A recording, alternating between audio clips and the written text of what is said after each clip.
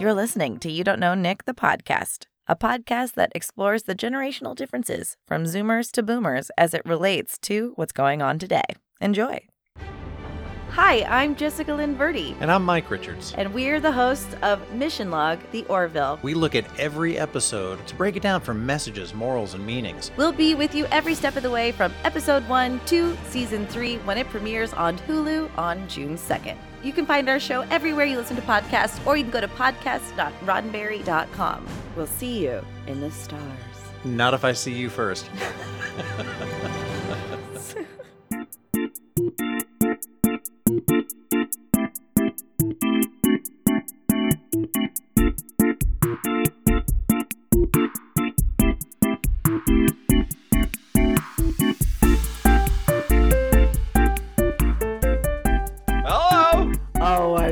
Excited. Me too! My goodness! I'm so excited for this. You rolling? I'm rolling because why not? There's no reason not to be. I'm not definitely going to use the top of this, but also we can because it's a podcast that doesn't matter. This podcast. I've heard like so many episodes of your show. I know the deal. Exactly, and that I don't know how to stress how much that means to me. So I'm glad.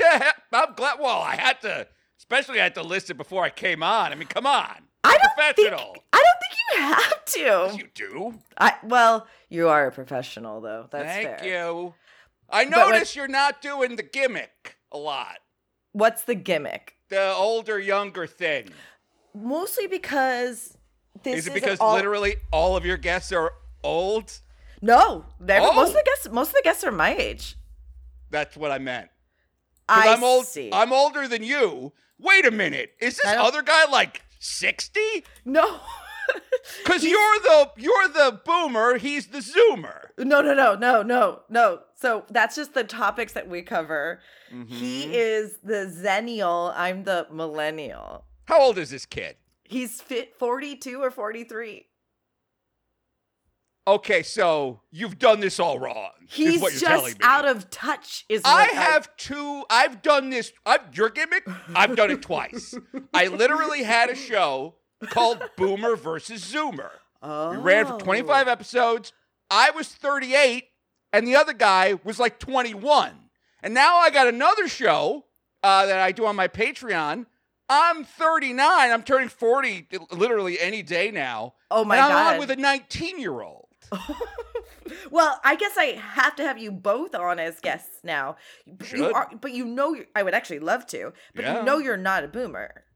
Well, but the thing is, the word boomer now means something different because the internet. Does it? Yeah, the word boomer became repopularized. I see. By this meme called the 35-year-old boomer. Oh, I haven't seen that. Yeah, it's that's also why Monster Energy is super popular. Like, there's a classic meme.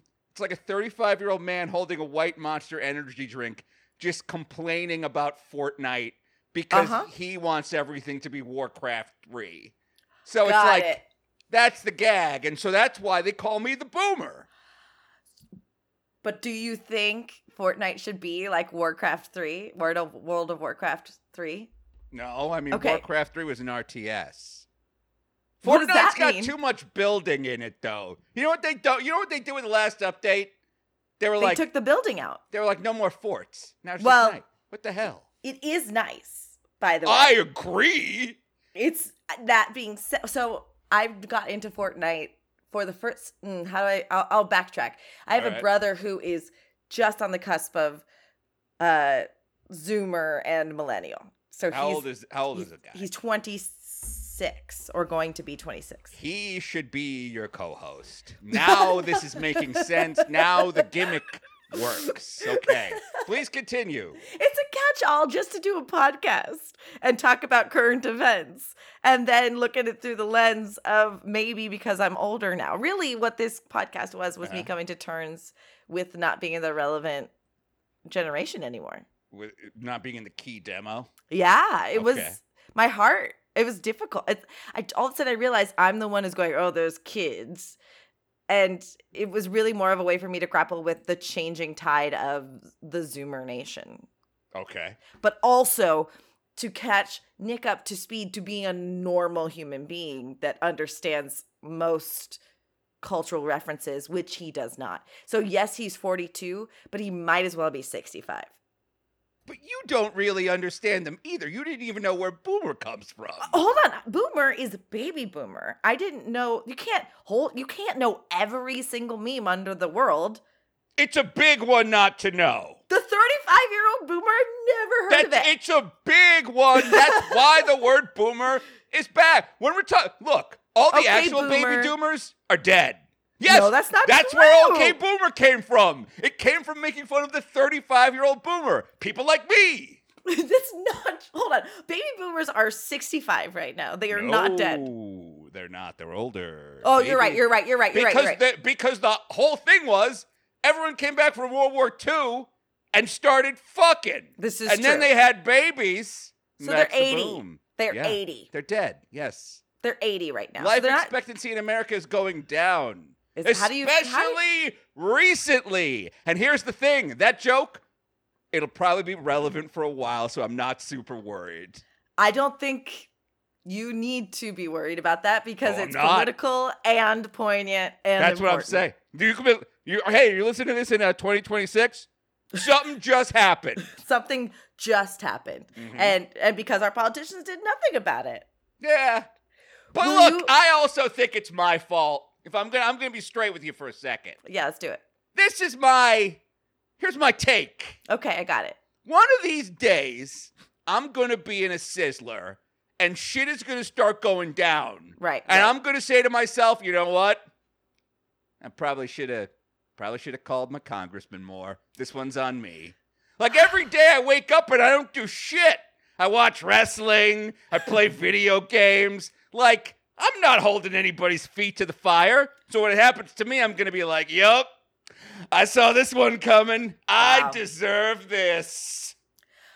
You don't, and I know you don't, and no one does, and I know you know that. The saddest that's reality. Not funny. Well, My thing was funny, though. Your thing was too real. It was hysterically funny. You can't tell me what's funny and what's not funny. I just did. Okay, that's all what boomers do. We're hegemonic about our worldview. But please continue. Actually, do me a favor. Yes. Do me a favor. Define hegemonic for me. Like, contextually, like in control of, the guiding light of, like, people consider like the global culture to be like an American hegemony because it's like we set the tone of the monoculture. Understood. So I've never heard the term used before, and I've learned in my 36 years of life to not assume, although contextually I tend to glean the proper definition, but then I misuse it. I will use hegemonic later on in my stream and incorrectly unless I get the correct definition ahead of time. Yeah, but no one's going to call you on it because they don't want to look stupid. And that's the great thing about big, dumb words. Like, we can use them with impunity. If you're confident enough, you're fine. By the way, I want to learn. I almost guarantee I gave you the wrong definition. But did you hear how confident I was? I believe everything you're saying exactly right now. Right. That's what you gotta have. Where were you in my life as a teenager? Truly. Oh, I don't know. We're only 3 or 4 years apart. Long Island. It was boring. Let's talk about it. Did you grow up in California? Where'd you Of course I did. I'm a Valley girl. You guys invented sushi in the Valley. Did we? Is that true? Well, I used to live there. It's like the American conception of sushi, apparently, is a Valley construct. That doesn't shock me because there's also excellent, well, I have nothing to compare it to because the majority of the sushi that I've consumed, is in the Valley. God bless. Thank you. Yes. But our sushi is really great. Yeah. Why do you think there's so much mayonnaise in it? It's mostly mayonnaise. That I understand. I could have gleaned that without. I could have assumed because it's an American. I know it's not Japanese style. There are a couple places in the Valley though that will not alter your order. They will serve it to you the way that the chef is making it. And if you ask for some fucking mayo, they're kicking you out of the restaurant. I went to a place once in the Valley. It had instructions telling me how to apply the wasabi. It was like, you don't dip the sushi in the wasabi, You put a tiny bit of wasabi on the sushi. On the sushi. We don't want to see you doing this wrong. And it's like, I've always remembered that. Because they big-timed me. And I believed them. You know, they were very confident about their wasabi application techniques. They could have been totally clowning you, and you would never know. Although I have heard that too. And the other thing I learned about sushi, that this is such an American thing, is you peel apart the wooden chopsticks and then you shave them. Like you like, and that is the most tacky thing you can do. That's what I've heard. Right? Yeah. So you're basically saying to the chef, you have crappy chopsticks. Yeah. Well, they do. They're made of shitty balsa wood. They should get the chopsticks that you can go wash. Hello, you're saving money and the environment while you do it. And it's but if classier. you do have, and if you do have to shave it, you do it under the table. Yes. And quietly. then apparently, if you put your sushi sticks, your chopsticks, because it looks like a gravestone. Is that why? That's why it's bad luck. Yes, because it looks like a grave marker. I thought it was just death to the chef. Like the rice is bad to like put it, like stick it. So basically what I'm trying to say, for those that don't know, if you take your chopsticks and stick it into the rice, it's saying death to the chef. That's what I heard. You heard wrong. Gravestone. But you heard something close. It's super close. It's much like Beverly Hills adjacent. It's death adjacent. It looks like a grave marker. Oh, it turns your whole sushi meal into Halloween, and they don't like that in these valley restaurants. They're not big fans. All right, so no one. I think our worlds don't cross over very much, which I'm excited. They do. They cross over a ton. Well, okay, then let's let my audience know who you are. All right, but I want to be quick about it because no one knows who I am, and they won't care when I'm gone. I'm Asterios Kokkinos. I'm a comedian. Did improv in Los Angeles for. Well, I took my first improv class in LA when I was 18, I think. Wow. Yeah, and then I did it at improv at Iowa West, did it at UCB, and did all these other places. Then I started to do stand-up. Then another stand-up got me a job in advertising, and I've been working in advertising for about 15 years. Wow. And then at some point I started doing a ton of podcasting because it's my favorite medium because it would keep me sane. When I would have to take the 405 to work every day, I'd listen to little podcasts. Oh. And then, you know, and in New York, now I'm living in New York City. And so, like, you know, before the pandemic, you were on the train. Sometimes I was on the train for like 3 hours a day going to work. Really? Yeah, it was terrible. And so, listen, podcasts were the only things that kept me sane. And we got my show, The Loudest Podcast, which I do with my fiance. I didn't know that. It's great. You'd love it. I 100% will. I can't wait to listen to it. Yeah, it's real good. And what's the deal? And so like we have like a lot of people that tell us like, I listen to you all day at work. I'm a post office guy. I listen to you all day at work. I'm a truck driver. I listen to you all day at work, and that's why we do it. We're all just trying to keep each other sane. And we're like cultivating not necessarily like-minded people, but people that like I feel like I'm not trying to get high-handed about it. There's a responsibility I feel I have by having enough public visibility to be authentic and honest, learn in real time, accept when I fucked something up, and try and help other people through that as well. Does that make sense? It makes sense. Yes. I say that make sense because I fuck up a lot, and I am I say the first thing that comes to my head. And it's usually, as an extrovert, I think you can relate. I outwardly process. I don't inwardly process. I'm a mixtrovert. I think improv makes us ambiverted. That's my theory. Ambiverted? No. We don't say that anymore. Mixtroverted. We say mixtroverted.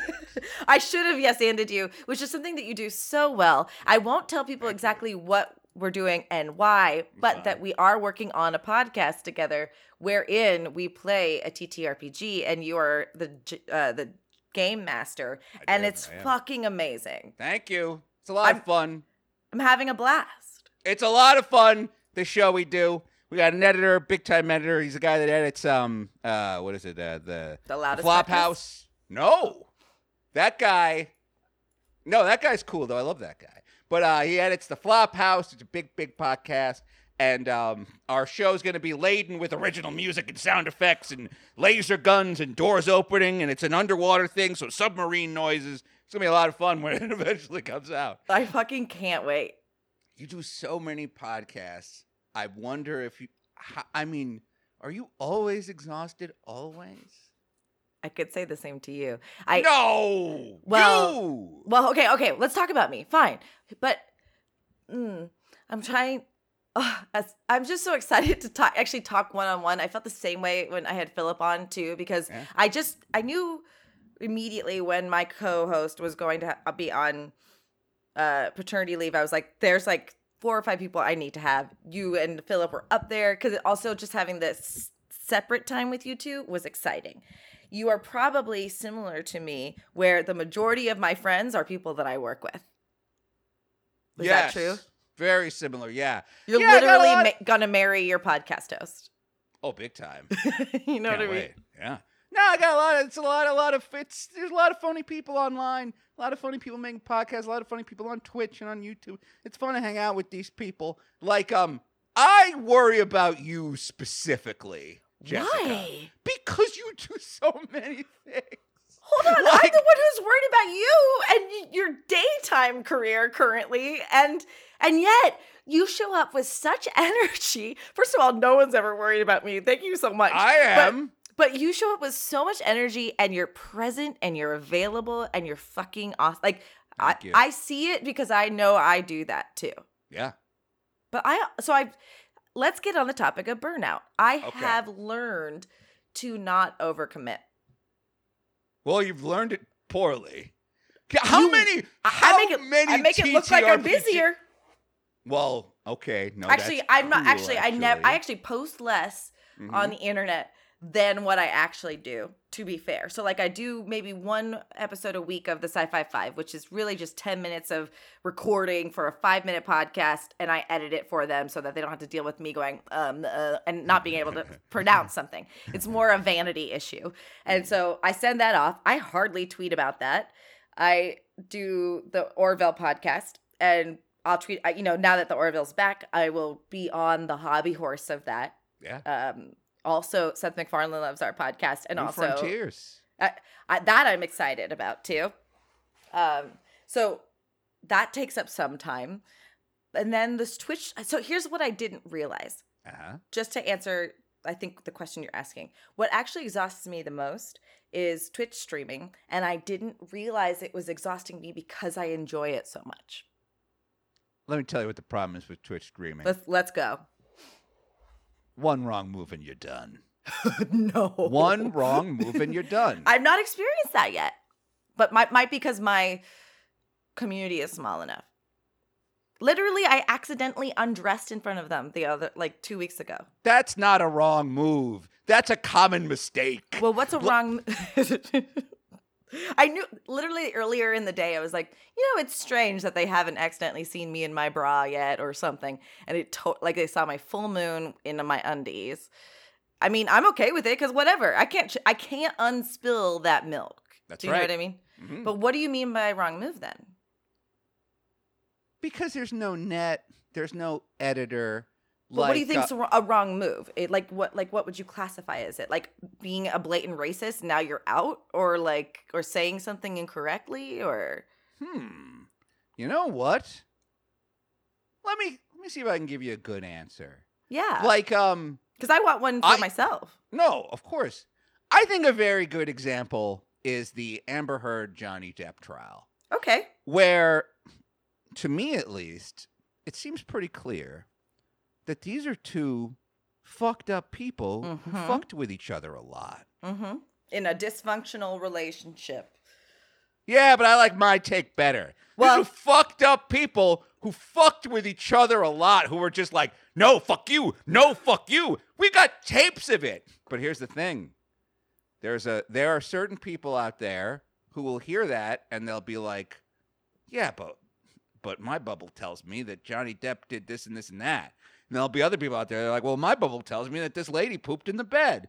And it's like, and the thing is, there are people who will make it their mission to destroy you for having a milquetoast or possibly uninformed take. Because they got nothing better to do that day, but like wake up and be on, and by the way, it is 90% Team Johnny. But even saying that, oh, now these Johnny people are going to be saying, oh, Stereosticks this and that, huh? Doesn't think Amber Heard was a blah, blah. It's just like, yeah. And even the way I'm describing it currently. Could get you have a fire. Well, no, not me. No. No. I'm not worried. I'm a PR professional. I worked for the world's largest PR agency. Oh my God. I mean, someone like you. Some lady who just starts talking, saying the first thing that comes to her mind, starts calling out people's scars, or if they've got like a weird thing on their face, that comes right out of your mouth. Right. You'll get canceled. Are you trying to sandbag me right now? Is there something I did to you to hurt your feelings and you're here to call me out on it? Is that what sandbagging is? I call it sandbagging. Okay.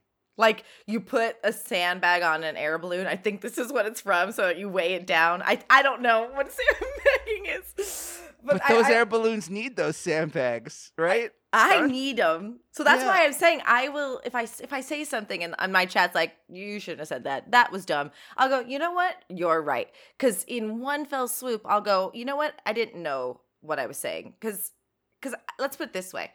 I have cultivated a persona, I think. Not cultivated. I lived this life, honestly, in real life, too. If I fuck up something, I want to be corrected, and I want to hear someone else's perspective. I didn't, obviously,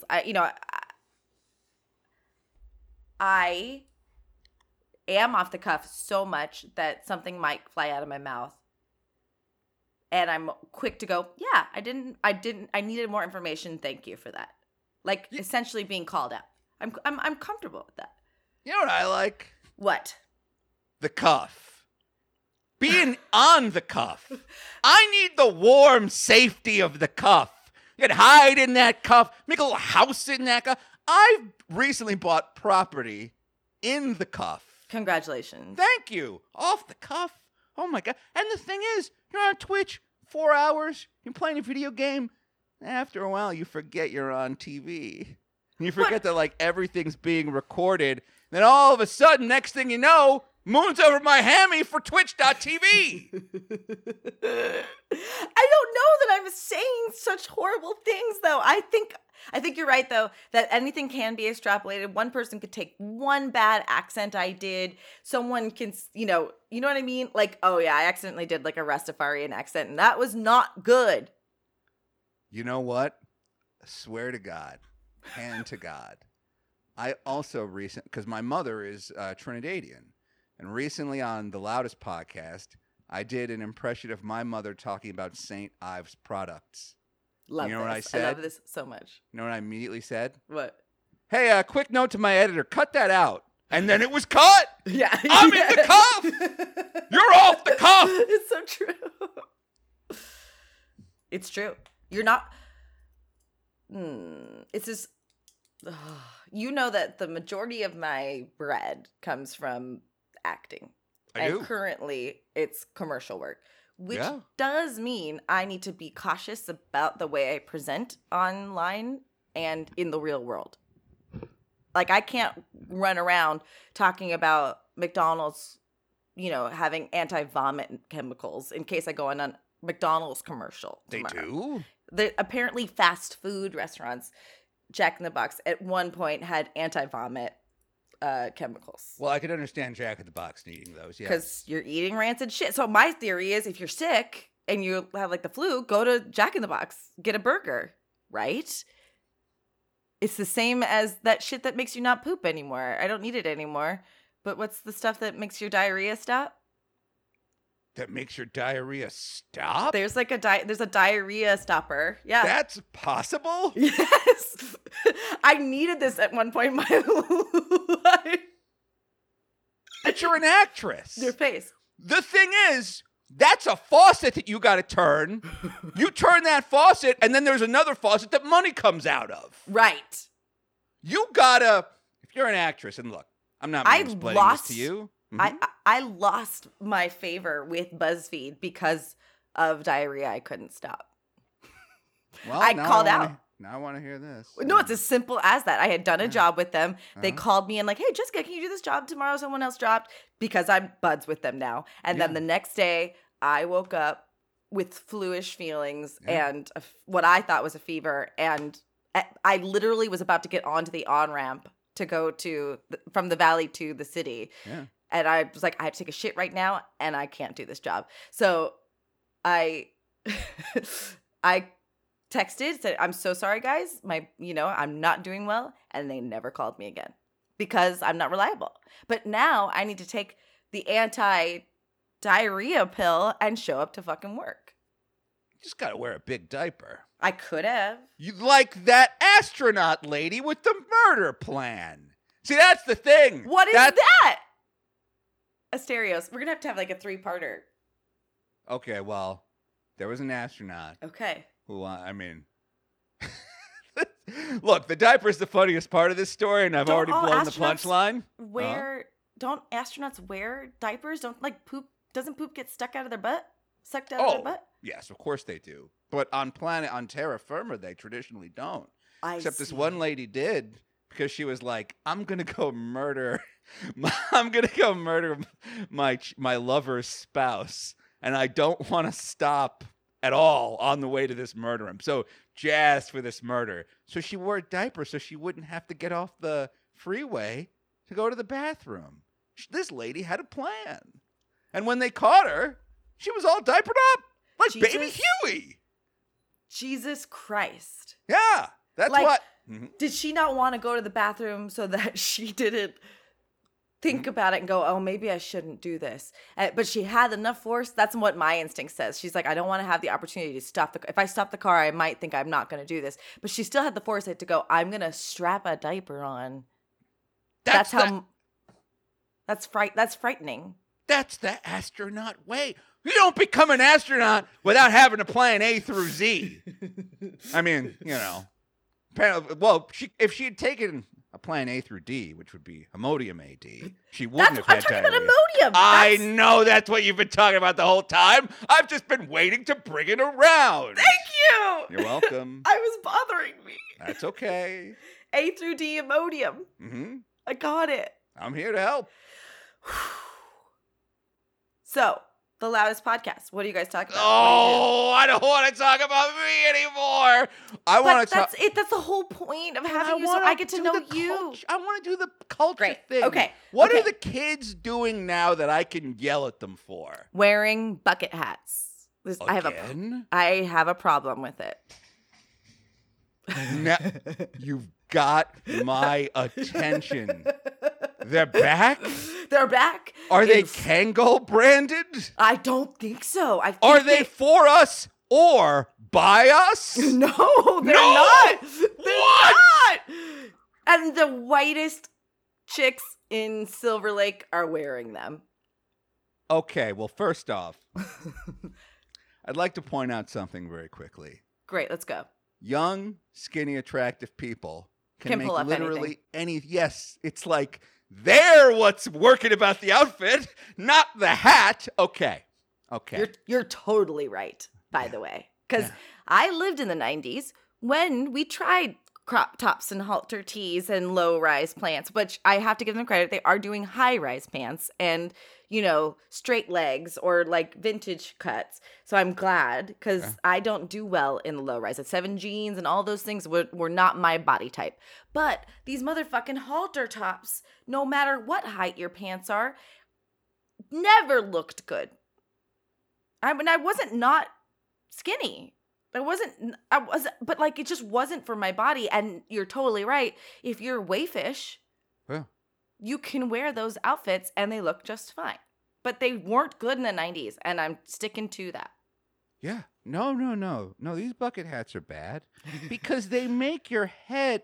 The point of a hat is that it's supposed to make your head look taller, more ovoid. Everybody wants to have a big egg for their head. With the bucket hat, that widens your head out. That widens your head out, makes your head look more like a golf ball. Right. Or a malformed egg. Some sort of disgusting. Like a sunny side up egg. Ugh. Actually, I would wear a sunny side up egg bucket hat. Like if Whoa. it was a yellow, Me too. wouldn't you? And then the white trim is the yolk, or the yellow is the yolk in the head, and then the white trim is the egg white. I would wear that. Are you aware of that Japanese suicidal egg? Yep. I couldn't remember his name, but he's a I didn't realize he's a Sanrio character. Yes. Which I love that it's just like Hello Kitty, suicidal egg. I think it's Gudetama. Gudetama. Yeah, Gudetama. Yeah, Gudetama. Yeah, I think it's Gudetama. Yeah. He's That guy. sad. He's sad. He just wants to die. It's This poor unbelievable. sweet egg. And if you look, you put him on a bucket hat, I'm wearing that hat all day. That's what I would wear that bucket hat. And the thing is I've come to the age where I will put a visor on my head, or I will put, a big floppy hat or a bucket hat on my head to protect me from the sun. Yes. I don't care about what I look anymore. No.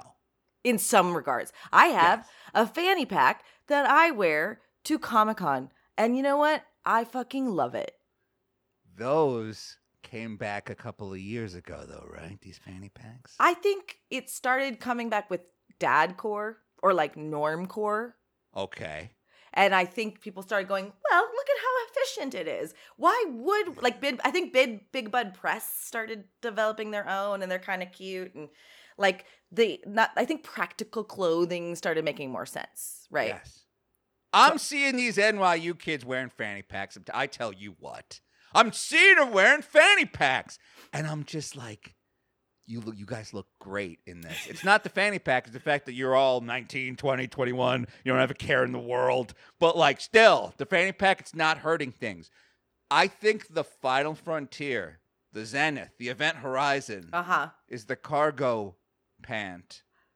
Because it can't happen. It won't happen. I genuinely don't think it will. But if it did, that would, because look, if we're doing bucket hats and fanny packs, the cargo pant makes it, who doesn't want more pockets?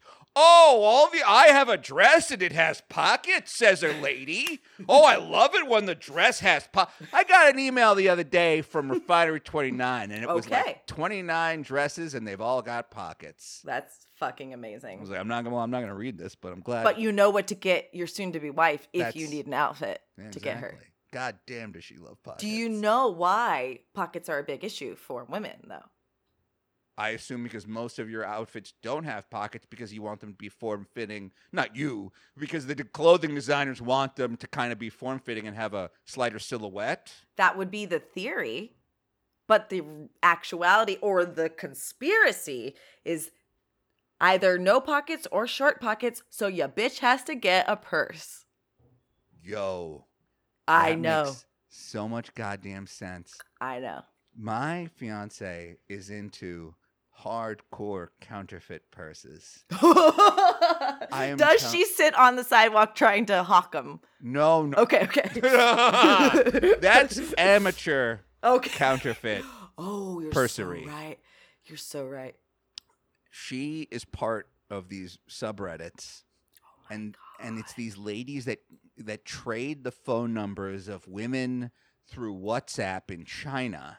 And these women work at these factories that are just she's bought Chanel purses, and they come with a card with a serial number on it. She's bought what is it? Hermes bags that come in an Hermes box, and then they're wrapped in tissue paper with the Hermes logo and an Hermes sticker. The entire counterfeit purses. This is the deal now. So she's part of the dark web. Yeah. And she's in deep. She's mafia style. Yes. And apparently this is impressive. The Chinese ladies who she talks to, they think that Americans want to be called dear.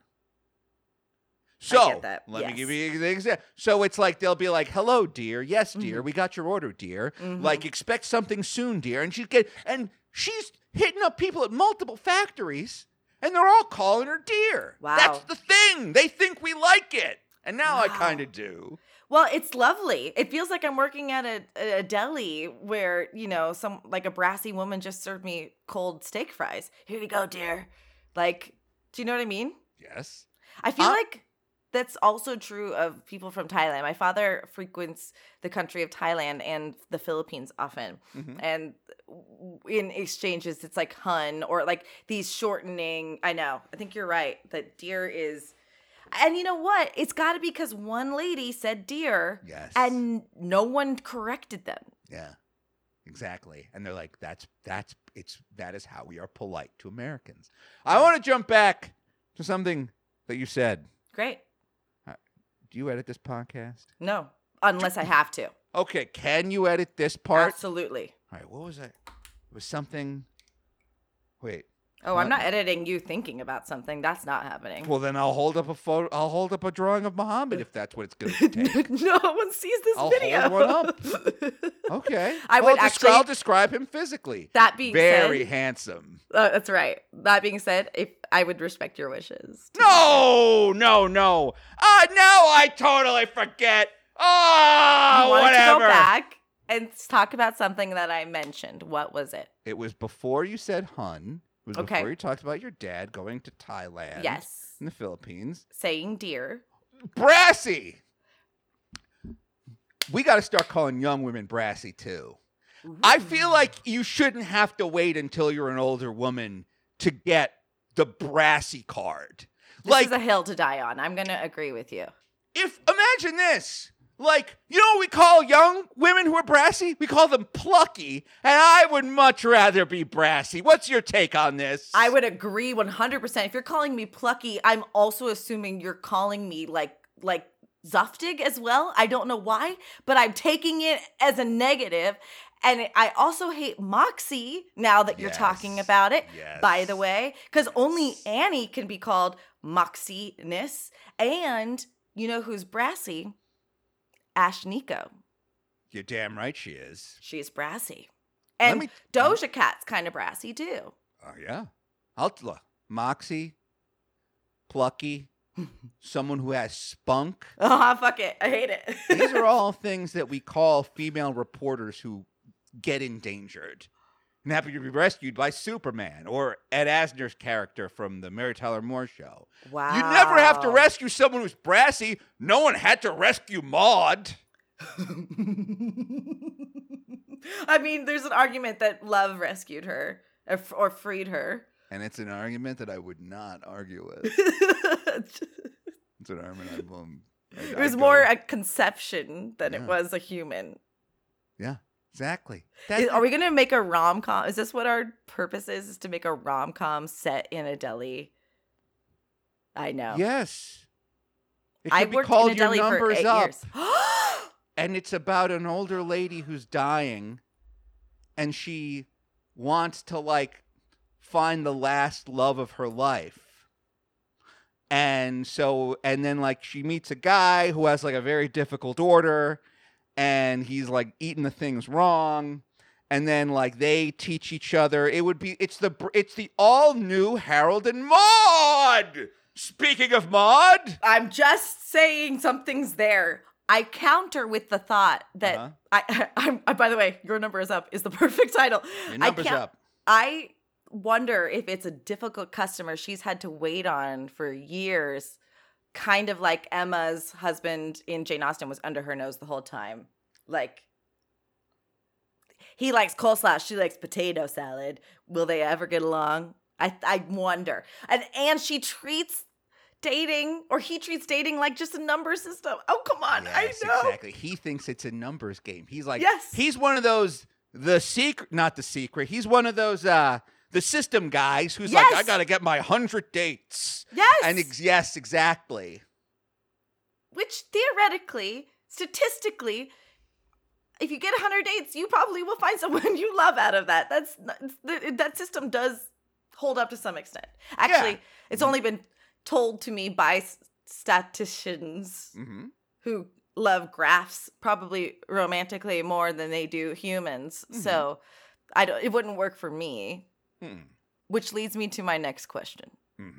How did you meet your soon-to-be future wife? I'm dying to know. Please tell me now. We can just answer it and then we'll move on.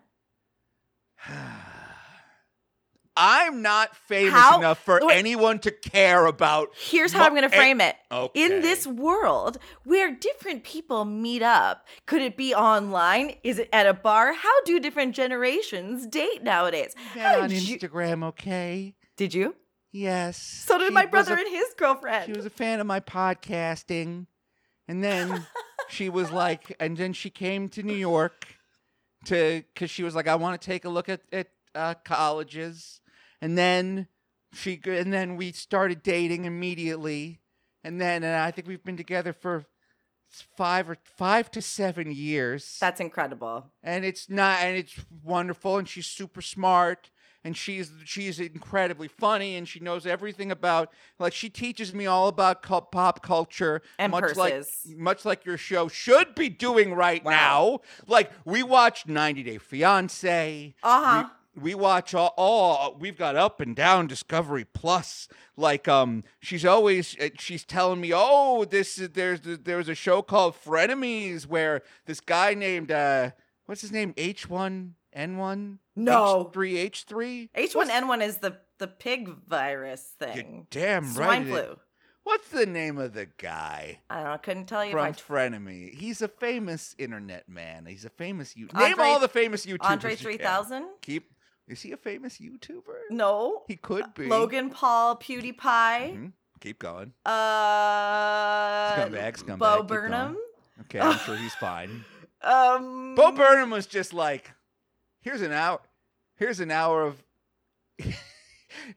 my songs I didn't use. They weren't good enough back then, but I guess they're good enough now. I mean, 5 years slaps. Yeah, the guy's good.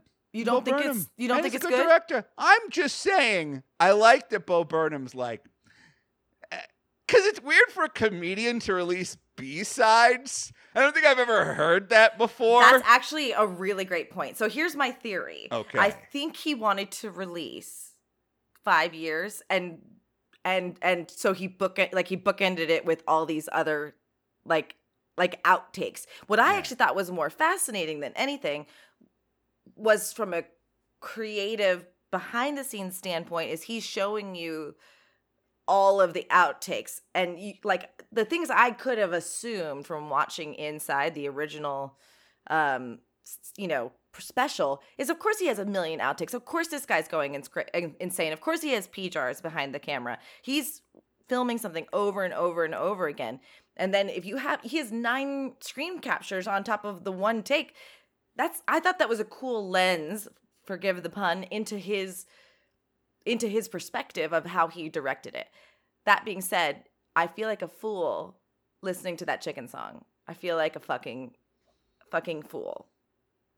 Look, if you've got to end your special with the suicide hotline phone number, maybe you should reconsider some of your directorial choices. Oh, come on. I'm just putting that out there. It's like, because at this point, you're making a lower third. Here's what you have to Google. National suicide hotline number. Because what if you accidentally only include a suicide hotline number that's local or regional? You know you're Bo Burnham. You know this is national. Yes. If you're getting to the point where you're Googling the right suicide hotline phone number to put in your comedy special, maybe it's time for a couple of tweaks. Do you really think so? You don't think it's good content? I think it's a funny opinion to say on a podcast. That's why I said it. I'm not gonna get into a debate about what art should we be putting out in the world and this and no. The suicide joke. And see, I found a way to make a joke about suicide that does not defame. Oh, and we're not making fun of suicide. That's the thing. You got to be a couple of hops away. That I agree with. Yeah. I think comedy nowadays, and you could probably speak to this better than I can, is half of the set is literally performing foreplay on the audience before you get to the money shot. Yeah, I agree. I think you can almost say anything as long as you preface everything appropriate. If you get them on the wavelength, and it takes a special kind of person that has an understanding of humans to get to that, I think. The thing I don't like, sometimes people like, okay, so like, I started doing comedy in like the 2000s. For a long time, if you were white and you found the right way to say the N-word, or as I like to call it, the between M and O word, because I don't even like the word. I don't even want to be near that letter. I would agree. Like, actually, thank you. I need that. I love it. I'm taking it. Thank you. The between M and O word? You're welcome. I love it. It's all yours. Thank you. Like, I saw this, what's the name of the guy that created Chappelle's show with Neil Brennan? Okay. Seen Neil Brennan doing stand-up, and he's like built this like arcane artifice, like the Sistine Chapel of setups, so he can say the N-word and have it like be like, oh, I'm talking about the word in our culture and this and that, and really what I'm doing is I'm making fun of the people who use the word. And it's like, that's a neat trick you just pulled, but you just did so much work into justifying this. What if you'd spent that same amount of work to tell a joke that didn't have the between M and O word in it? What if we did that? Yeah, I think you completely poked the perfect hole in that, because you're totally right. Someone's going to abuse that. Yeah, is what it sounds like. It's like my joke that I use all the time is that Quentin Tarantino loves the M and between M and O word. Loves the between E and G slur too.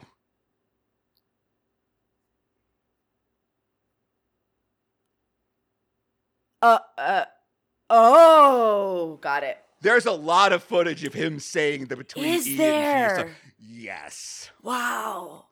A lot. So that's what I think is like. I saw him do it live once. No. I was there at the Cinerama Dome watching Kill Bill Part something. Sure. And it was Thursday night at midnight. And out comes QT, Quentin Tarantino, hands filled with foot porn. And he's like, you know, a lot of people are seeing this because, okay, for listeners, like sometimes you don't have to wait till midnight. Sometimes if it's a big movie, they'll play it at 8 o'clock on a Thursday as well. And he goes like, you could have went to the 8 o'clock movie, but you between E and, that's for between E and G slur.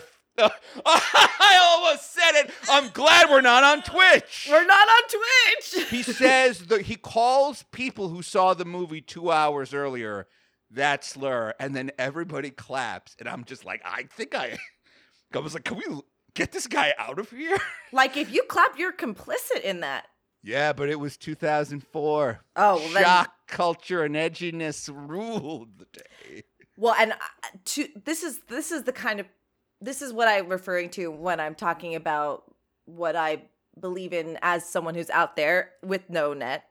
I like talking about the Jessica that used to exist on the playground in 5th grade using that slur, because that was of the time. It doesn't excuse it, but my parents were using it, my uncles were using it, and we were all using it. I can clearly remember saying it.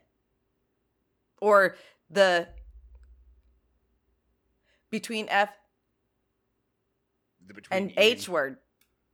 Like saying something is that's, you know what? I'm not even part of the system, and I'm telling you, that's a little bit better. It's still not great. No. But it's a little bit better. As someone who is watching Community right now with my boyfriend who's watching it for the first time, I'm watching it for the 4th time. That word is used a lot, and it's not great, but it's also it's hard to talk about it without also conflating yourself with the point that they're trying to make too. But that was 10 years ago that they're using gay as a negative or what have you. I just know that I did that too, and you can be perpetuating a problem. Yeah, I don't need to tell you that. of course. Now, but I do need to tell you this. Okay. What do you gain from telling this anecdote? Oh my good Jessica, you need someone like me. This is why you need a net.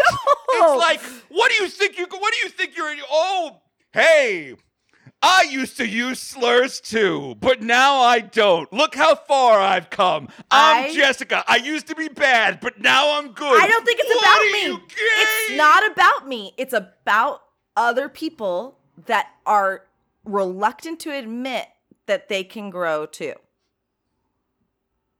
I believe this is what I truly believe, by sharing the arc of growth I've went through from one side to another of how I was raised or what I believed can help others that are defiant and afraid of their identity being changed to go, oh, that's interesting. Can I also have a little bit of humility? Can I also go, oh, I fucked that up? I would like to exemplify. But you know what? I actually can also agree that it looks self-inflated. I never meant it to be that way. Or like pious. I truly believe I'd rather go, hey, I wasn't perfect. I'm getting there. You can also do that too. I'm listening. I'm here. I'm going to tell you this. This is the intervention, and here we go. I'm going to tell you this straight up. Okay. The arc that you're describing is a beautiful and powerful arc. Okay. But it works a lot better, for example, when someone's like, I grew up in the KKK, but now I know racism's wrong, and now I go around fighting for reparations. Now that's an arc. You've gone from A to Z there. You're like, as a kid, I said this word that a lot of other kids say, and then I grew up, and now I don't. Yeah, I don't call it poo-poo or pee-pee either. But you'll notice, poo-poo and pee-pee, now that's a good topic to talk about on Twitch. You'll never get canceled for that. Here's the advice I give to Zoomers. I'm not kidding. This is the actual advice I give to Zoomers. I'm hearing you. I go, if you want to be edgy, you just talk about cum. You will never be canceled. Everybody wants to be edgy. Just start talking about cum. Cum this and cum that. It has nothing to do with someone's race or religion or gender, who they grew up as or wanting to be, who they date or don't date or choose not to date or never wanted to date. You're just talking about cum. And now you're getting the reaction that you want, which is to freak out boomers, which is why you're trying to be edgy in the first place. Thoughts? I love you. I'm here to help. So much. I'm here to help. And I do talk about cum a lot on my stream. It's funny and edgy. But here's Who does it hurt? Here's my arc. Asterios, and I'm not trying to die on this hill. I was raised that I couldn't talk like that. So when I talk gross, I was told that I could only say ass, and that the boys were allowed to say asshole, and that it wasn't ladylike to fart in front of people and things like that, which is not shocking. I think a lot of people went through that. So I am trying to be edgy, or also learn how to be I'm trying to see what feels good coming out of my mouth, whether it's cum or not. Mm-hmm. And at the same time, I feel dirty when I do it. But then I wonder if I'm doing the wrong thing because women shouldn't talk that way. And I wonder if I'm hurting my career. You know that last part's wrong. But you were allowed to say ass. But not asshole. Did this conversation happen? 100%. Your mom or dad? No, my father. So my father had a very strict way about how women should be in order to be ladylike. Mm-hmm. And that was one of the examples he imparted. He said, Jessica, don't say asshole. You should say ass. Women should never say asshole. Do you think he was trying to meet you halfway? Or do you think your dad's like, ladies say ass? That's what they say. Halfway, yes. But my brother wasn't getting the same conversation. Your brother was allowed to say asshole. He could say whatever he wanted. So that's my point. Is like, it was specifically because I was a female. He's like, what he did say, if I'm remembering it more clearly, he said, if you have to say it, say ass. You know what? That's good parenting. Because your dad knows that you want to explore this area, but he's giving you like guidelines, markers, beacons, waypoints. He's letting Even if it's different for his lady child as opposed to his boy child. Oh, that's not good. Of course, no, double standards are bad. But yes, he knew how to. My father also he's a wonderful man.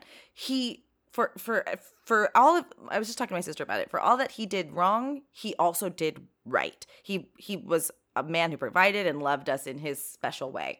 And he knew how to talk to us at the level that we were at, and he got through to us. And he got me to this point in my life as an opinionated person who's alive. He got me there. So I'm not disparaging this person. I'm just saying that there were also antiquated thoughts that were drilled into my head about feminism or sexism, about misogyny, about race, about homosexuality, etc. So there's a lot of programming that my mind still filters through, which is also probably why I talk about it. So you could only sing half of that Dennis Leary song. Which is what? Let's go. The Dennis... I don't know it. There's a Dennis Leary song called Asshole. Look, it's not great.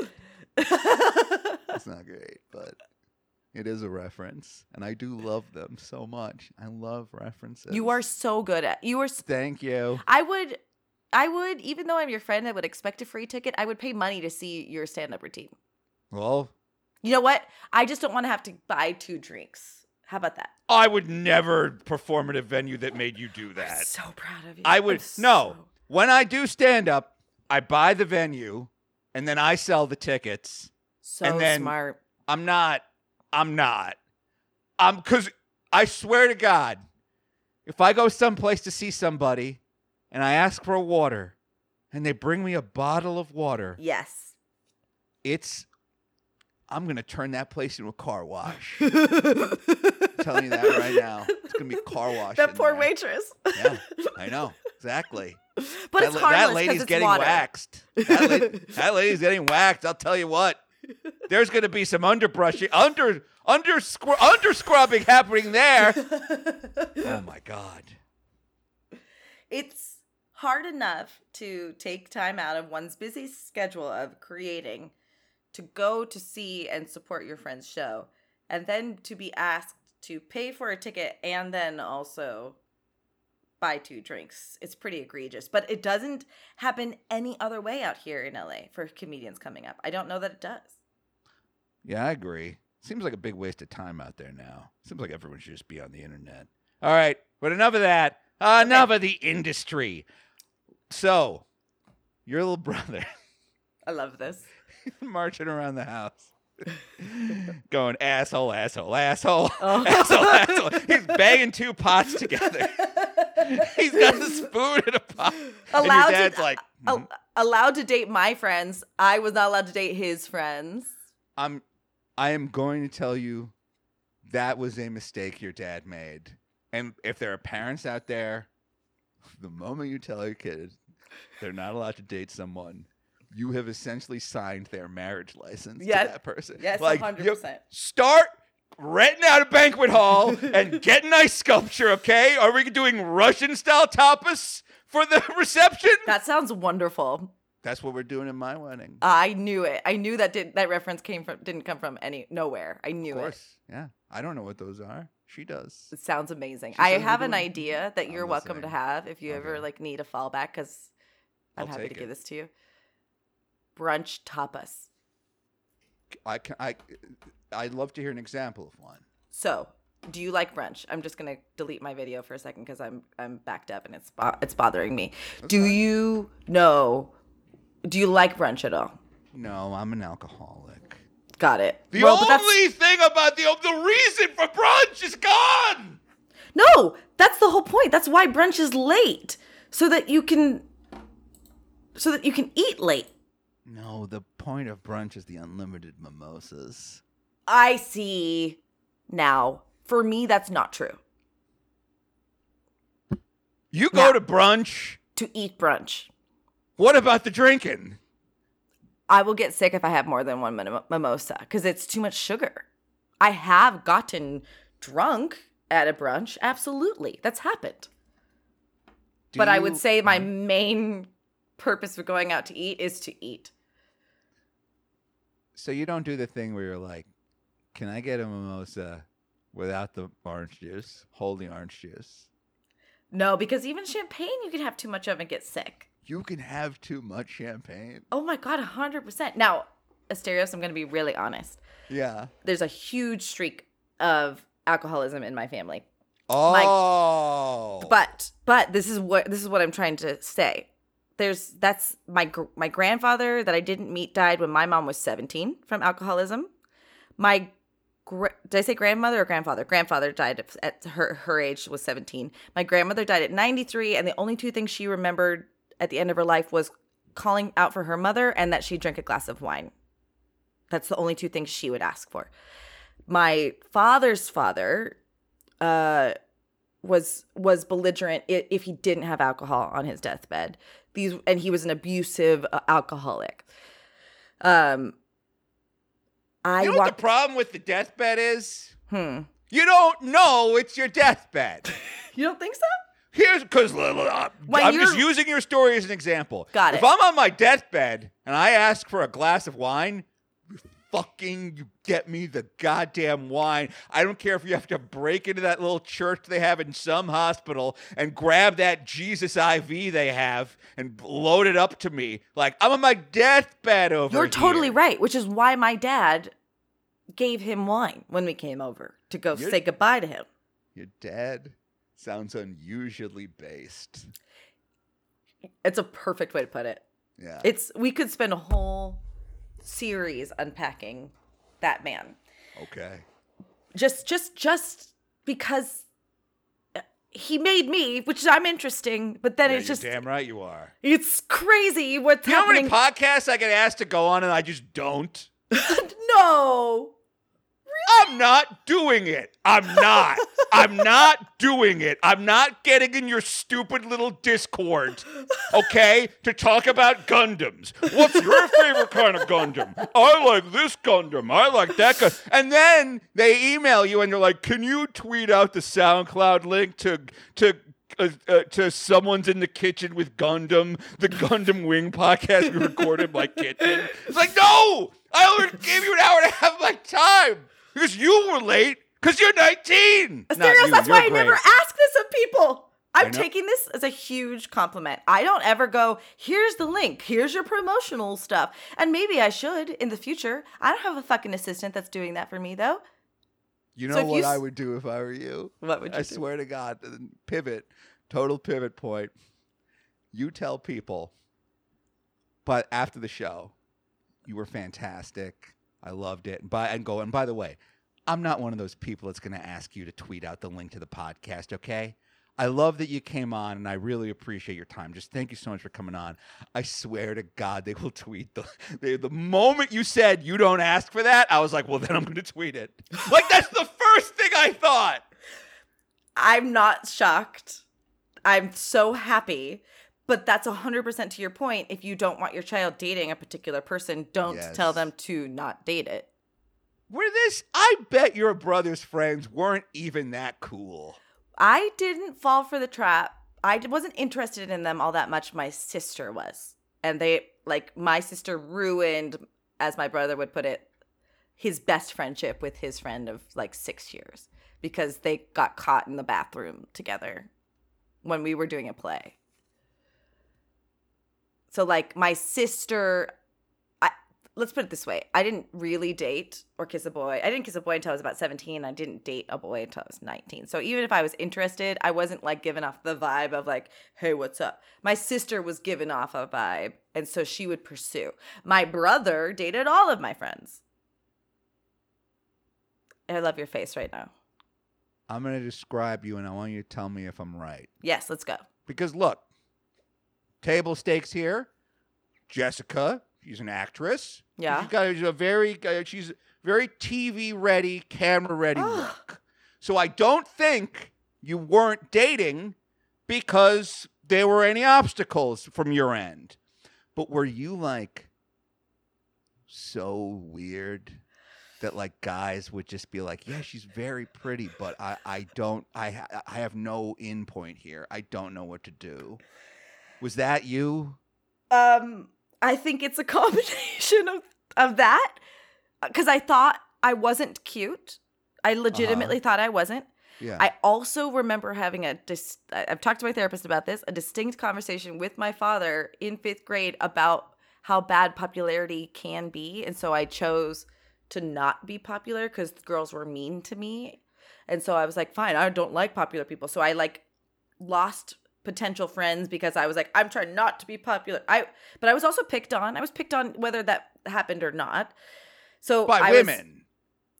I was picked on by guys too. What? Yeah, I was picked on by guys too. Was it because no, you were weird? Maybe. It was not because I was cute, definitely because I was weird. No, we're taking cute out of the equation here. Well, weird. I also got hit by the ugly stick from 7th grade to about 10th or 11th grade. It took you a while to come into yourself. That's all I'm going to say. I'm a blossomer. Sure. I'm a gossamer blossomer. Okay. I still don't. Well, my esteem was low, so I didn't think I had anything going for me, but I also loved who I was. I was an actor. I was weird. I played the flute. I was the head of the geeks that were in band. Like, I distinctly remember sitting at the head of the long cafeteria table with 2 rows of geeky dudes from, percussion or whatever. This is why when you do improv, you lean into romance, because you didn't have it as a kid. And now it's like this fun color that you're painting with. Like, you're like the improv show Heartbeats or the other things you do. Like, is that I the definitely thing? like, well, so that is really astute. I'm going to say yes. Okay, and I don't know. Yes, and the story-driven, trained improviser in me likes to find that relationship in stories for story. I like, because even when I did Fiasco over at Easy Allies, I always found the way to make the triangle, like the person that showed an interest in me, I didn't show an interest in them and tried to go for the other person pretty actively, because A, good story, B, yes, I liked the romance. There was like some, it was sexy and titillating in a sense. Yeah. That, because I think people who like horror are probably going to find the horror elements in a show or whatever.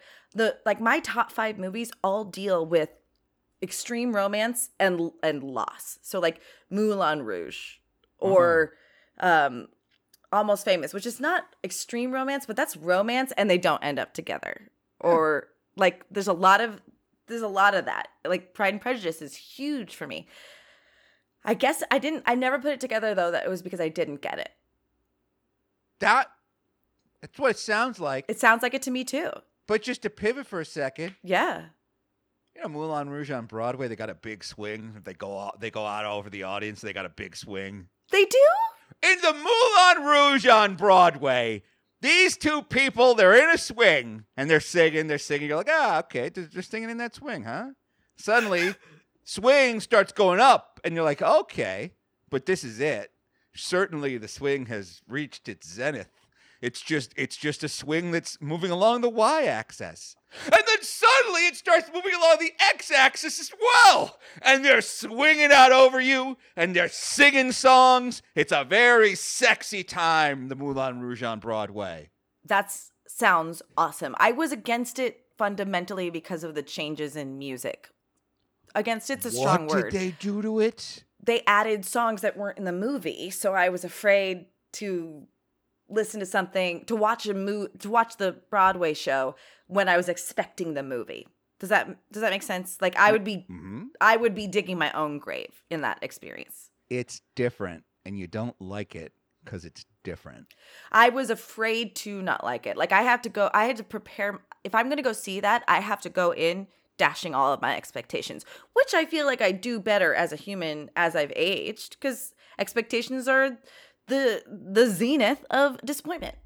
You know what I mean? Right they are. They really the are. event horizon from which hope will never escape. Correct. I got a question about the Moulin Rouge musical. Great. Did they take any songs out? I think they did. I'm not well versed in the lore and what happened, but I know that they updated some of the songs to reflect. So do you know the movie? Oh yeah.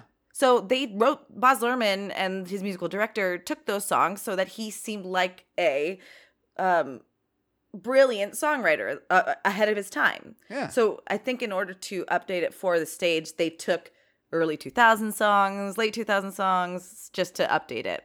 Okay. Thank you. Yeah. All right. That's all. I don't like when things are different, Jessica, and I think you agree with me, and I think once I start to explain, you'll agree with me. Okay, I'm here on the ride. Okay. You love podcasts. You love I them. do. You do. Sometimes, though, one of the hosts isn't there. How do you feel? Betrayed.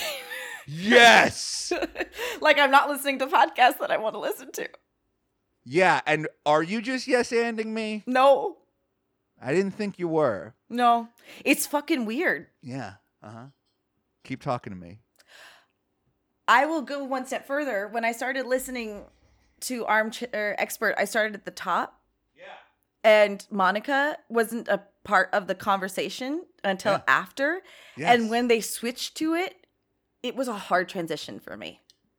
And it felt forced. Because it's different. I think that's right. Had I jumped in later when she was just a fixture and an awesome fixture, Right. that doesn't mean I didn't get over it. Of course. But it was like I would say this about myself. I can usually feel like something is off. I have a hard time pinpointing why usually.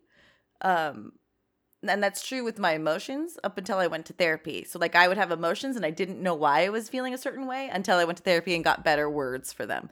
I would say words escaped me and descriptors.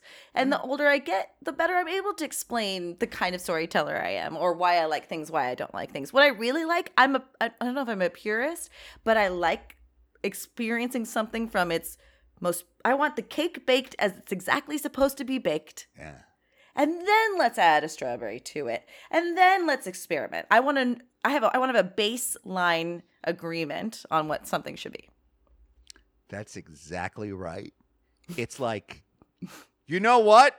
I want the same, but a little bit different here and there.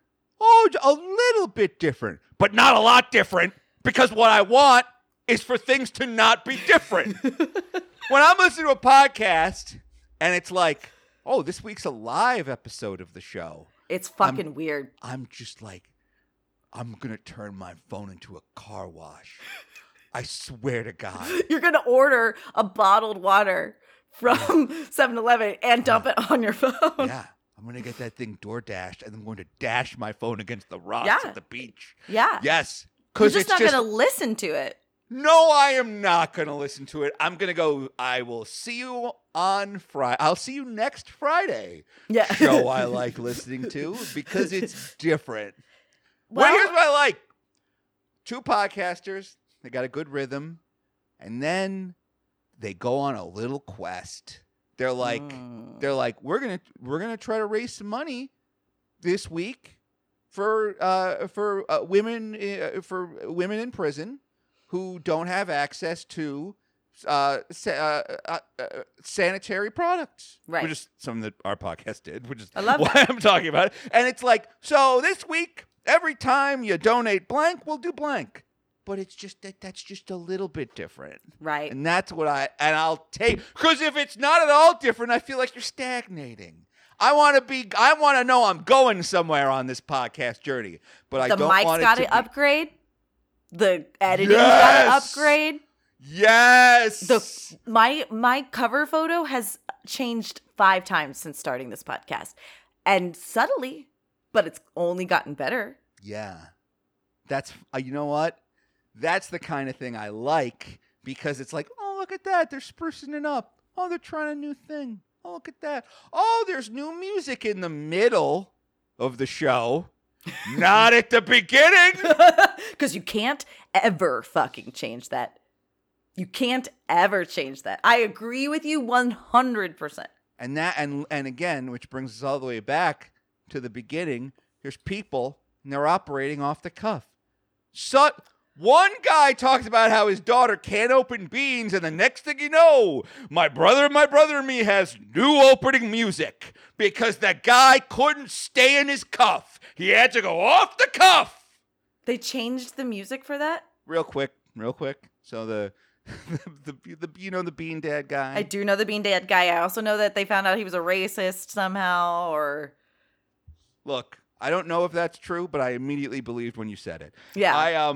So the Bean Dad guy did the original theme song for My Brother and Me, and then the Bean Dad guy did? And the Bean Dad guy got canceled. And now all of a sudden, My Brother and Me has a hot new theme song. Oh no. And it's like, that's what happens when you go off the cuff. I'm waiting for the other shoe to drop in my career. It's a ticking time bomb. I will say, though, before I'm canceled and we never talk again, I'm friends and have done plays and directed Drew Davenport. No way. Yeah, yes. That's cool. Yeah, he's a friend of mine. That's very cool. And one of the coolest characters in the Adventure Zone. Davenport. Exactly. Yeah. He is. I know that if you were to meet him, you would be as taken with him as everyone is. He's the sweetest, and he's very funny too. So that's just my little connection to that show. I never listened to them. I tried to because I knew he was on it years and years ago. But C'est la vie. It never grabbed me. I came to it late, so it didn't catch me on the train. Yeah, same thing happened to me in Doctor Who. I'm like, hey, you kids like this thing, huh? All right, I'll go see and I'm watching the Doctor Who, and I'm watching. I'm just like, you know what? When I'm sure this is great. When I have more time, like when I'm retired, that's when I'm watching Torchwood, baby. That's what I'm getting into Jack Harkness. In my 60s and 70s, now I got the time to get into Jack Harkness. But also, you don't have to go to Jack. You don't have to go to Torchwood. Really? I don't think you need Torchwood. It's kind of Doctor Who for grown-ups. Well, I think it's like the fucking TV show with Mrs. Carter, Peggy Carter, like that. I loved Agent Carter. You take that back. Or what's the other one? Shield. That's the one I'm talking about. That 1 week we don't need. I need to watch Carter. I haven't watched it. I would love to watch it. I'm talking about Shield. I got incredibly good news for you. Oh, I can't wait. You never have to watch Agents of S.H.I.E.L.D. But what about the timeline? No. Here's the thing. It's like all right, so in Captain America, no, in Avengers 2, S.H.I.E.L.D. has been disbanded. But then, you know what saves Sokovia? All of a sudden, Nick Fury shows up with a helicarrier. And it's like, well, where did he get that helicarrier? From Agent Coulson and Agents of S.H.I.E.L.D. Did you need to know that? No. It's like, you know what? I assume Nick Fury has a helicarrier hidden somewhere. We don't need that information. It's actually kind of cooler if I don't know where. It's like, oh, motherfucker, Nick Fury had a helicarrier the whole time, huh? Well, son of a bitch. This guy really is smart. Part of his eye was there the whole time, and he's got a helicarrier. Does he have a part of his eye? Yeah, because in Captain America 2, like, they think he's locked out of S.H.I.E.L.D. because Hydra takes over. But then he can't get through a door, and he's like, yeah, I'm a secret agent, and here's one of my secrets. He's got part of his eye. How did I miss that? I don't remember that. I don't recall that. That's fine. Have you ever met Hector Navarro? How is he related to our conversation? He's the reason why I watched all of the MCU. Who is he? Hector Navarro is the sweetest nerd. Famous person for being a nerd. Okay. He worked with the Nerdist and Geek and Sundry, and he has the Reforged Heroes. He talks to all the stars. He is the sweetest guy who knows Joe Starr also. Okay. That I'm convinced now, just in this brief moment, that you need to meet him. You will love Hector. Is he the guy that created Hero Forge? Yeah. No. Hold on. Okay. No. He did not create Hero Forged. He's not that. But their show is Heroes Reforged, which it might be bad. So they had a show on Hyper RPG, and then they created their own channel, and their channel is Heroes Reforged. Cool. And they just talk about a bunch of stuff. And Hector is the sweetest. And I met him, and he said, "You don't watch all the MCU?" And I said, "No." And he goes, "I'm going to give you my Blu-rays, and we're going to do each series. And each series 1, series 3, and series 2, and series 3, you get to choose one movie you want to watch at my house on 3D." All right, he took me under his wing and helped me watch all of them. I'm going to move us away from you talking about someone that even your guest doesn't know who they are. That's fair. I saw that new Doctor Strange movie. Okay. I was so fucking confused and angered by it. And here's the thing. Oh, but you don't know who the Illuminati... I owned the comics that the Illuminati came from! The original Bendis run! I know who the Illuminati are! Oh, you're probably wondering why there's an African-American Captain Marvel. You don't think I know that there's multiple Captain Marvels? You don't think I know who Monica Rambeau is? Oh, you don't understand who American... I own the first appearance of America Chavez! You don't! And yet... and I'm watching this goddamn movie... And it's like, oh, the Scarlet Witch thought she had kids, but she don't have kids. And now she's angry. And it's like, okay, yeah, that's Bendis' Avengers Disassembled. But it's like, you know what would have been nice? Showing me that instead of being like, did you watch that WandaVision show? No. Well, get ready for 2.5 hours of references to it. You're making me do homework, movie. I went all the way to the Alamo Drafthouse, and you're telling me that that there's DLC that I had to play first before I understand. That's actually pretty fucked. Movie. You're totally right about that. I haven't seen it yet. You haven't seen WandaVision? You haven't seen the... No, I saw WandaVision. I haven't seen the Doctor Strange. I have extrapolated what has happened, or I have a sense about what happened, so you're not saying anything that I'm upset about. Yeah. But I loved WandaVision, though, so I don't know that I would have begrudged it. I think you did it the right way. I don't think we need this Doctor Strange movie. I think we just needed the WandaVision. Sure. But are they trying to keep Doctor Strange relevant? No, they're kind of using Doctor Strange as a way to introduce the multiverse because it's kind of like... But they did that also with Loki.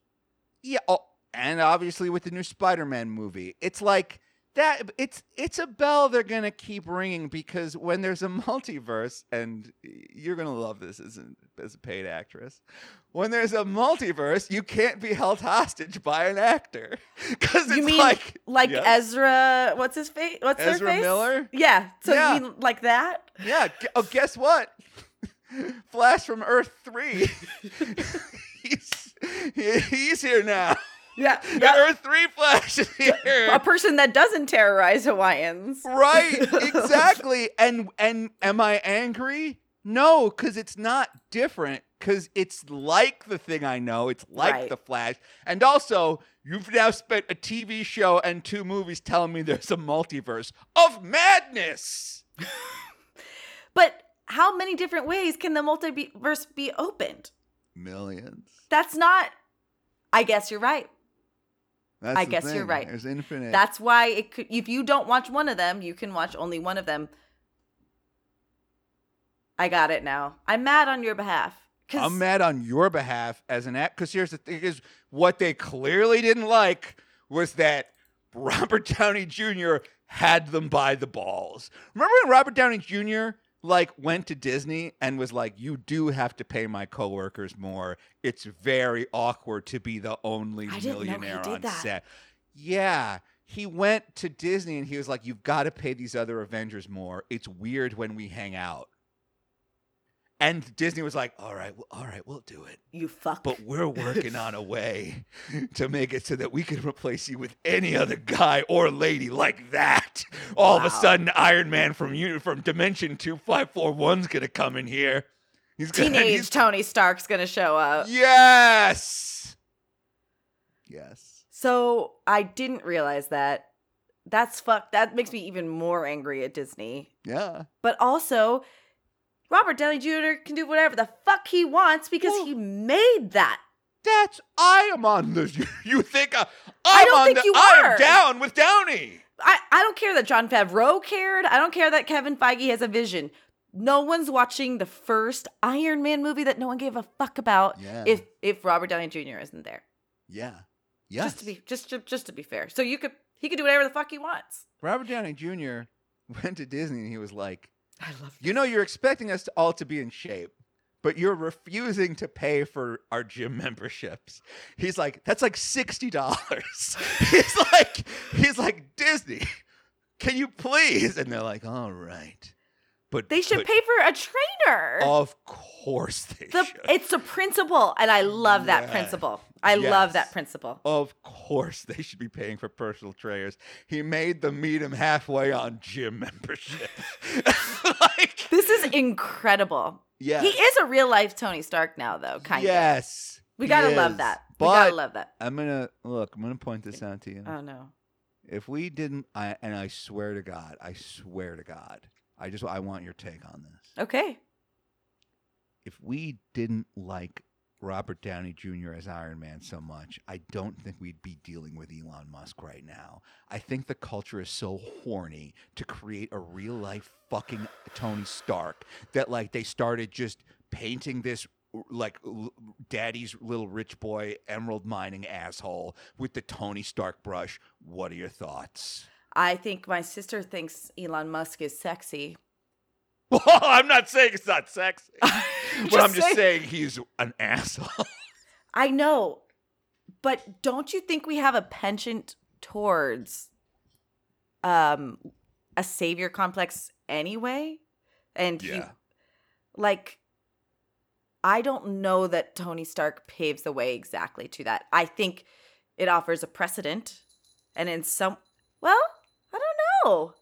I'm going to think on this because I don't want to say no outright because I don't think you're wrong. I think it's like the chaos theory, where a bunch of things culminate into one thing that makes it reality. And does a Tony Stark mega fandom make this more possible? Absolutely. But was there always going to be a future trillionaire, whether it was Jeff Bezos or him? Sure. They're different, though. Bezos and Musk. Yeah. They're different. Elon Musk is a futurist who's taking on the climate problem, blah, blah, bling. But the Virgin guy was trying to do that too. Do you know what I mean? The Virgin guy was fun, though. Yeah, I'm not saying he was a bad guy. I like the Virgin guy. That Richard Branson. You knew he fucked and drank whiskey and then wanted to make the world a better place. Kinda. Speaking of sandbagging, remember when he flew a hot air balloon around the world? No. That's what you should be doing. Oh. That's what Richard Branson did. The only reason Richard Branson isn't still Richard Branson is that he's probably dead. He was old when he got famous. We got 20 more years of Elon Musk at least. We probably have a digital uploading of Elon Musk already. You know what? If that's what the singularity is, then maybe I don't want to live forever. I don't want it. I don't want it. Don't want the singularity? I don't want upload. I don't want to upload. You don't want to upload. If you can't guarantee... So someone said this to me.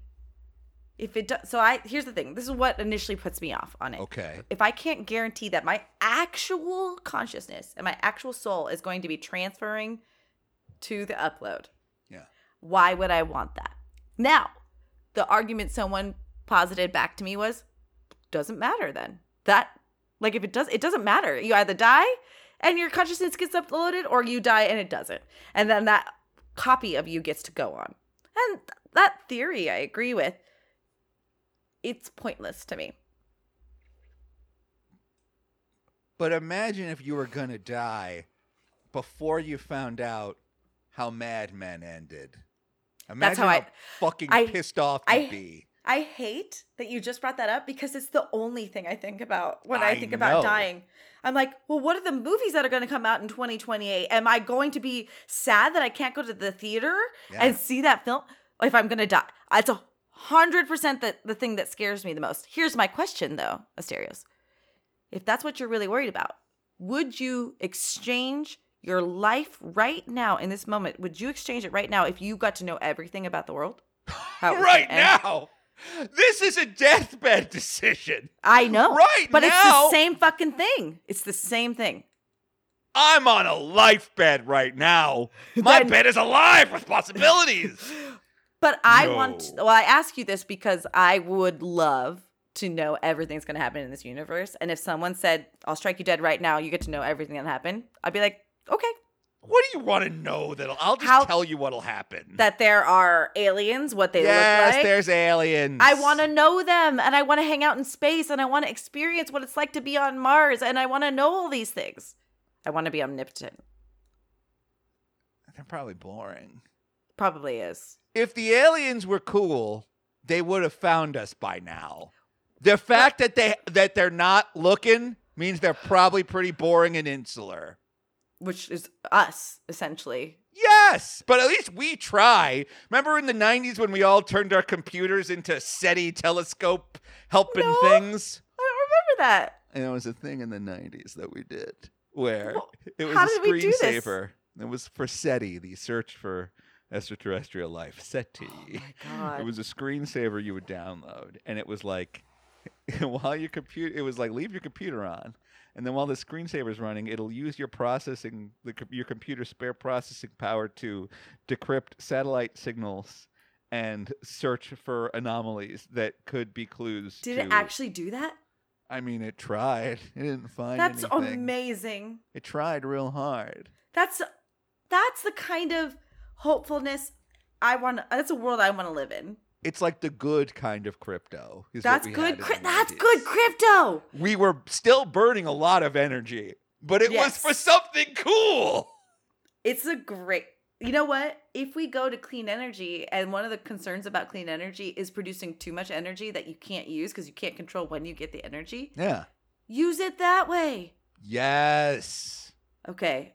Now, unfortunately, Elon Musk is listening. He's solving the problem with his batteries, which I don't like. Because this guy's making batteries. And it's like, as much as I hate to admit it, we really could use some house-sized batteries. Like... He's not wrong. He's not... the worst person you know just made an excellent point. Hate it when that happens. Because a broken clock's right twice a day. Also, bringing us back to the very beginning, his take on Amber Heard and Johnny Depp was... maybe the most nuanced and agreeable take I found. What was it? He was like, these are two people in pain, and like they both have a lot of work to do on themselves. Wow. And it's like, how come you can't do this all the time? Like, how come you're spending the rest of your time trying to get us all to go back in the office and calling comedy woke? Like, we're having a little bit of nuance there, Elon Musk, but I guess nuance don't get clicks. It doesn't, especially when you're trying to sell Dogecoin. Asterios, this is it. Not for our friendship, but for the podcast. I know, that's why I've been bringing us around this whole time. You're doing such a great job. I brought us from Z back to A. Ammonium D. So you're damn welcome. What is one thing you wish you changed about me in this podcast today? Nothing. What? Huh? Well, no, because now I'm thinking about my Twitch persona, but we'll unpack that another time. What? No, just real quick. What? What about your Twitch persona? That I'm off the cuff. You don't like that I'm off the cuff. I know for a fact that you know what you're doing on Twitch. It's true. I do. Thank you. I appreciate that. I get insecure though, and I test people, and I'm working on it, and I'm happy to I just said this to my boyfriend you quiz people. You don't test people. Ooh, I like that. You quiz. You're fine. I'm gonna write that down because I'm gonna tell my therapist that. Yeah. I told my boyfriend, who's very pragmatic and literal, but also sweet and dorky and all that. I said to him, I need more information than less, usually. Yeah. So that's why I tend to ask for clarification, because the less information I have, the more I'll fill in the blanks. Right. With And trash. Exactly. And my head can be trash. So with the wrong answer. 100%. What is then one thing you want our audience to walk away from today? I want to thank you for supporting this Jessica character. She's trying her best and she seems real nice. She's real funny, and it's like and she's putting good stuff out there. You keep listening to this show. All right? Even if there's like some kind of boring guest on sometimes and it's like, is this like does she want this guy's manager or something? Why is this guy on the show? Like, just give her a pass. Give her a pass. She's yes. Occasionally she will do networking on her show. Occasionally there will be networking. But that's just the business, baby. TheLoudestPodcast.com. Great. Goodbye. Thank you. Bye,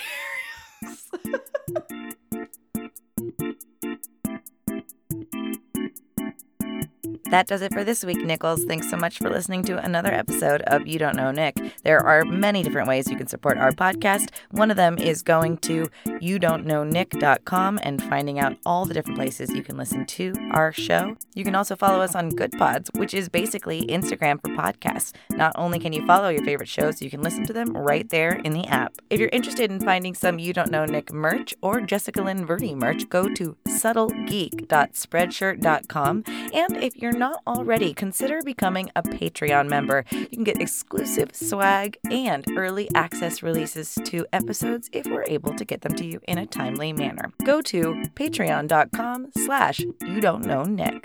And if you haven't already, leave a review wherever you listen to podcasts. See you next week, Nichols.